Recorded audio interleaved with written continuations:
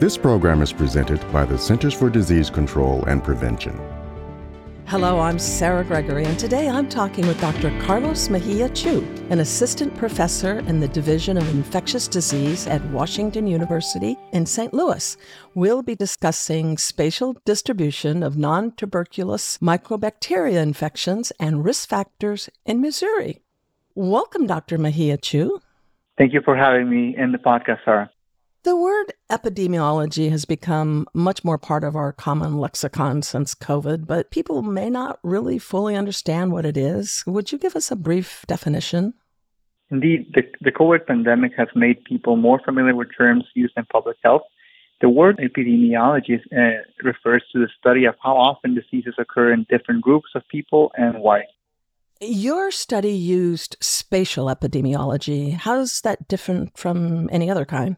So spatial epidemiology is a subfield of epidemiology that uses geographic information to describe health data with respect to characteristics of the population, the environment, or socioeconomic factors or other risk factors for infection to help map disease or detect clusters of disease. And what is mycobacteria? Mycobacteria is a type of bacteria or germ that can cause infection in different sites but mainly affect the lung.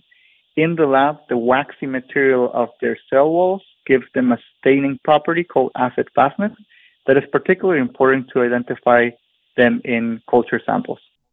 Are there different kinds? Well, clinically, the most important mycobacteria species is Mycobacterium tuberculosis, which causes tuberculosis in humans, but also Mycobacterium lepra, which causes leprosy, and Nontuberculous Mycobacteria, or NTM for short, are a diverse group of mycobacteria with over 200 species, although only a few of them can cause disease in humans. Okay, your study is specifically about non-tuberculous mycobacteria. Where are they found? NTMs are environmental mycobacteria, so they normally live in a wide variety of reservoirs, mainly soil and water.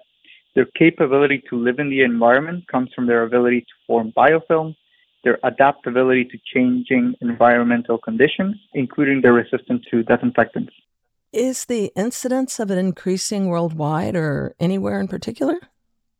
So NTM infections of the lung is the most common site of disease and where most of the available epidemiological data comes from. The incidence of NTM has been reported to be increasing in many regions worldwide, including the United States, Asia, particularly South Korea, Taiwan, and Japan, and Europe. However, we don't know about other regions where there's no data available. Where is it most prevalent then? Do we know?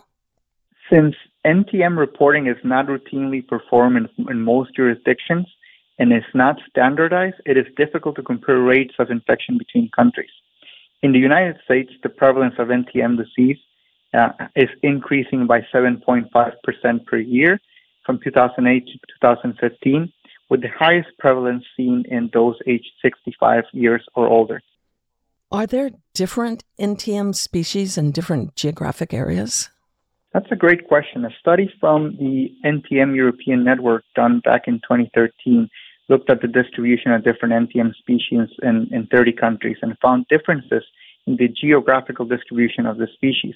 For example, Mycobacterium synopii was more common in certain European countries like Hungary and Canada compared to Australia and Asia. However, Mycobacterium avium complex, or MAC, is the predominant organism in most regions. What determines which type is where? So the reason for the geographic differences in the distribution of NTM species is an area of ongoing research, but it's likely related to local climate factors or population density variation. Some studies have identified some environmental factors such as watersheds, shallower soil depth, or higher soil density to be associated with clustering of NTM infections. A study in Queensland examined the effects of climatic factors on infectious trends and found that the incidence of a particular group of NTMs increased after heavy rainfalls. Your study focuses on Missouri in the United States. Why? Well, since I work in Washington University in St. Louis, Missouri, I started seeing an increasing number of referrals of patients with NTM infections in clinic.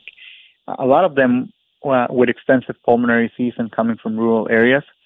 So the mandatory NTM reporting surveillance that the Missouri State Health Department has provided an opportunity to look into the epidemiology and factors driving what I was seeing in clinical practice. And what NTM species are found in Missouri? So the most common NTM species we found in our study were Mycobacterium avium, Mycobacterium fortuitum, Mycobacterium abscessus, and Mycobacterium chelonia. What time frame were you looking at? We looked at all samples reported to the Missouri Department of Health and Human Services from 2008 to 2019. And why did you choose that time frame? So we wanted to analyze the trend of NTM infections from the time the Department of Health NTM surveillance database was established until 2019. Given the changes in delivery of healthcare services during the COVID-19 pandemic, data from 2020 onwards could have confounded the results. What kind of environmental events can increase environmental organisms? So microorganisms are the most abundant and diverse organisms on Earth. And while we may know which microbes are present in the environment, our understanding about what those microbes are actually doing in each environment and how a change in climate will impact microbial communities is really poor. However, it is thought that extreme weather and climate events such as floods, cyclones, heat waves, or droughts that occur abruptly and lead to variations in temperature, humidity, or elements in the soil can have a large impact on the microbial community structure and their activity. Well, let's talk about floods particularly. Do you know why floods increase the risk of getting these infections? So the hypothesis is that extreme weather events like floods may cause disruptions in the ecosystem of these environmental mycobacteria that could lead to increased human exposure and risk for potential infection. A previous study conducted in Florida found a higher number of hurricanes to be associated with higher number of NTM infections. And since hurricanes can lead to flooding, this fueled our hypothesis to look at the effect of floods and NTM infections in Missouri. And who are most at risk of getting these infections? In general, there are three major groups at risk. First, people with underlying lung disease like cystic fibrosis, chronic obstructive pulmonary disease, and bronchiectasis. Those are at higher risk for developing NTM lung disease. Second, those who have a weakened immune system due to primary immunodeficiencies or the receipt of certain medications like chemotherapy or other medications used to treat rheumatological conditions are at risk of developing infection in the lung and outside the lung. And finally, those that suffer injuries with contaminated soil or water that contain NTMs are at risk of NTM disease outside the lung, mainly in the skin. When you did your study, did you discover what types of areas are more likely to have cases, like city, rural, dry, wet?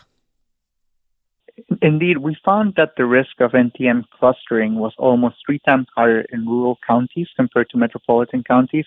And rural is defined by the U.S. Census Bureau as places with a population of 2,500 or fewer people. But we also found that counties with more than 5 flooding events per year had higher risk of NTM clustering.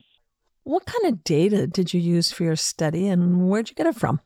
So we used a mandatory laboratory culture reporting from the Missouri Department of Health and Social Services surveillance system and identify NTM cases. To be included, cases needed to have 1 or more mycobacterial cultures positive for an NTM species and have a postal code from the sample donor to be able to perform the spatial analysis. Well, let's take a moment here for you to give us a brief rundown of your study. We described the geographic distribution of NTM infections in the state of Missouri using data from the Missouri Department of Health surveillance system from January 1st, 2008 to December 31, 2019. We used spatial statistics to detect geographic hotspots with higher than expected NTM infection rates and their association with sociodemographic factors and flooding events in the state. So tell us what your findings were. What were the interesting things?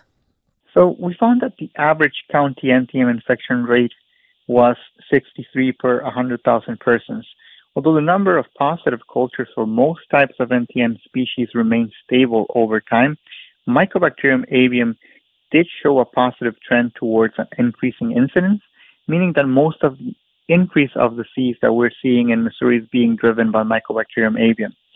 Among all NTMs detected in respiratory samples, we also, in patients with lung disease, those patients were more commonly female, older, and infected with Mycobacterium avium. Were you surprised by anything you found? Well, I think the most interesting finding we had is that counties in Missouri with more than 5 flooding events per year had a 38% higher rate of NTM infections compared to areas with no flooding. And this highlights the interplay between climate change and human disease, something that I think we're more likely to see in the future. What would you like public health officials to take away from your study?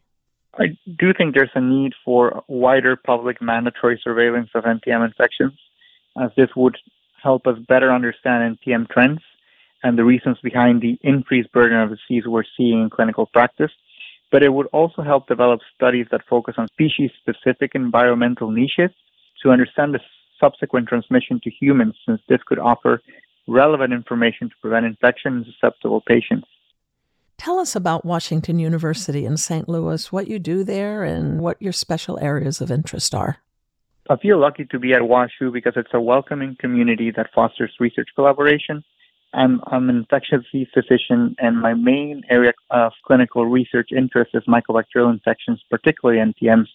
Within NTMs, I am interested in the epidemiology, exploring risk factors for disease, but also on novel therapeutics, because there is still an unmet need for better treatment for NTM infections. So you mentioned something earlier about patients. Do you still see patients? Yes, I see patients with NTM infections, and anecdotally, I felt like I was seeing an increased number of referrals of patients with NTMs, and that's kind of what has driven me into explore more of this disease that, to a certain degree, is kind of considered orphan within the infectious disease realm, because there's still a big need for more research in this area. Well, thank you so much for taking the time to talk with me today, Dr. Mejia-Chew. Thank you so much again for having me. It was a pleasure talking to you, Sarah. And thanks for joining me out there. You can read the August 2023 article, Spatial, Epidemiologic Analysis and Risk Factors for Nontuberculous Mycobacteria Infections, Missouri, USA, 2008 through 2019, online at cdc.gov/EID. I'm Sarah Gregory for Emerging Infectious Diseases. For the most accurate health information, visit cdc.gov or call 1-800-CDC-INFO.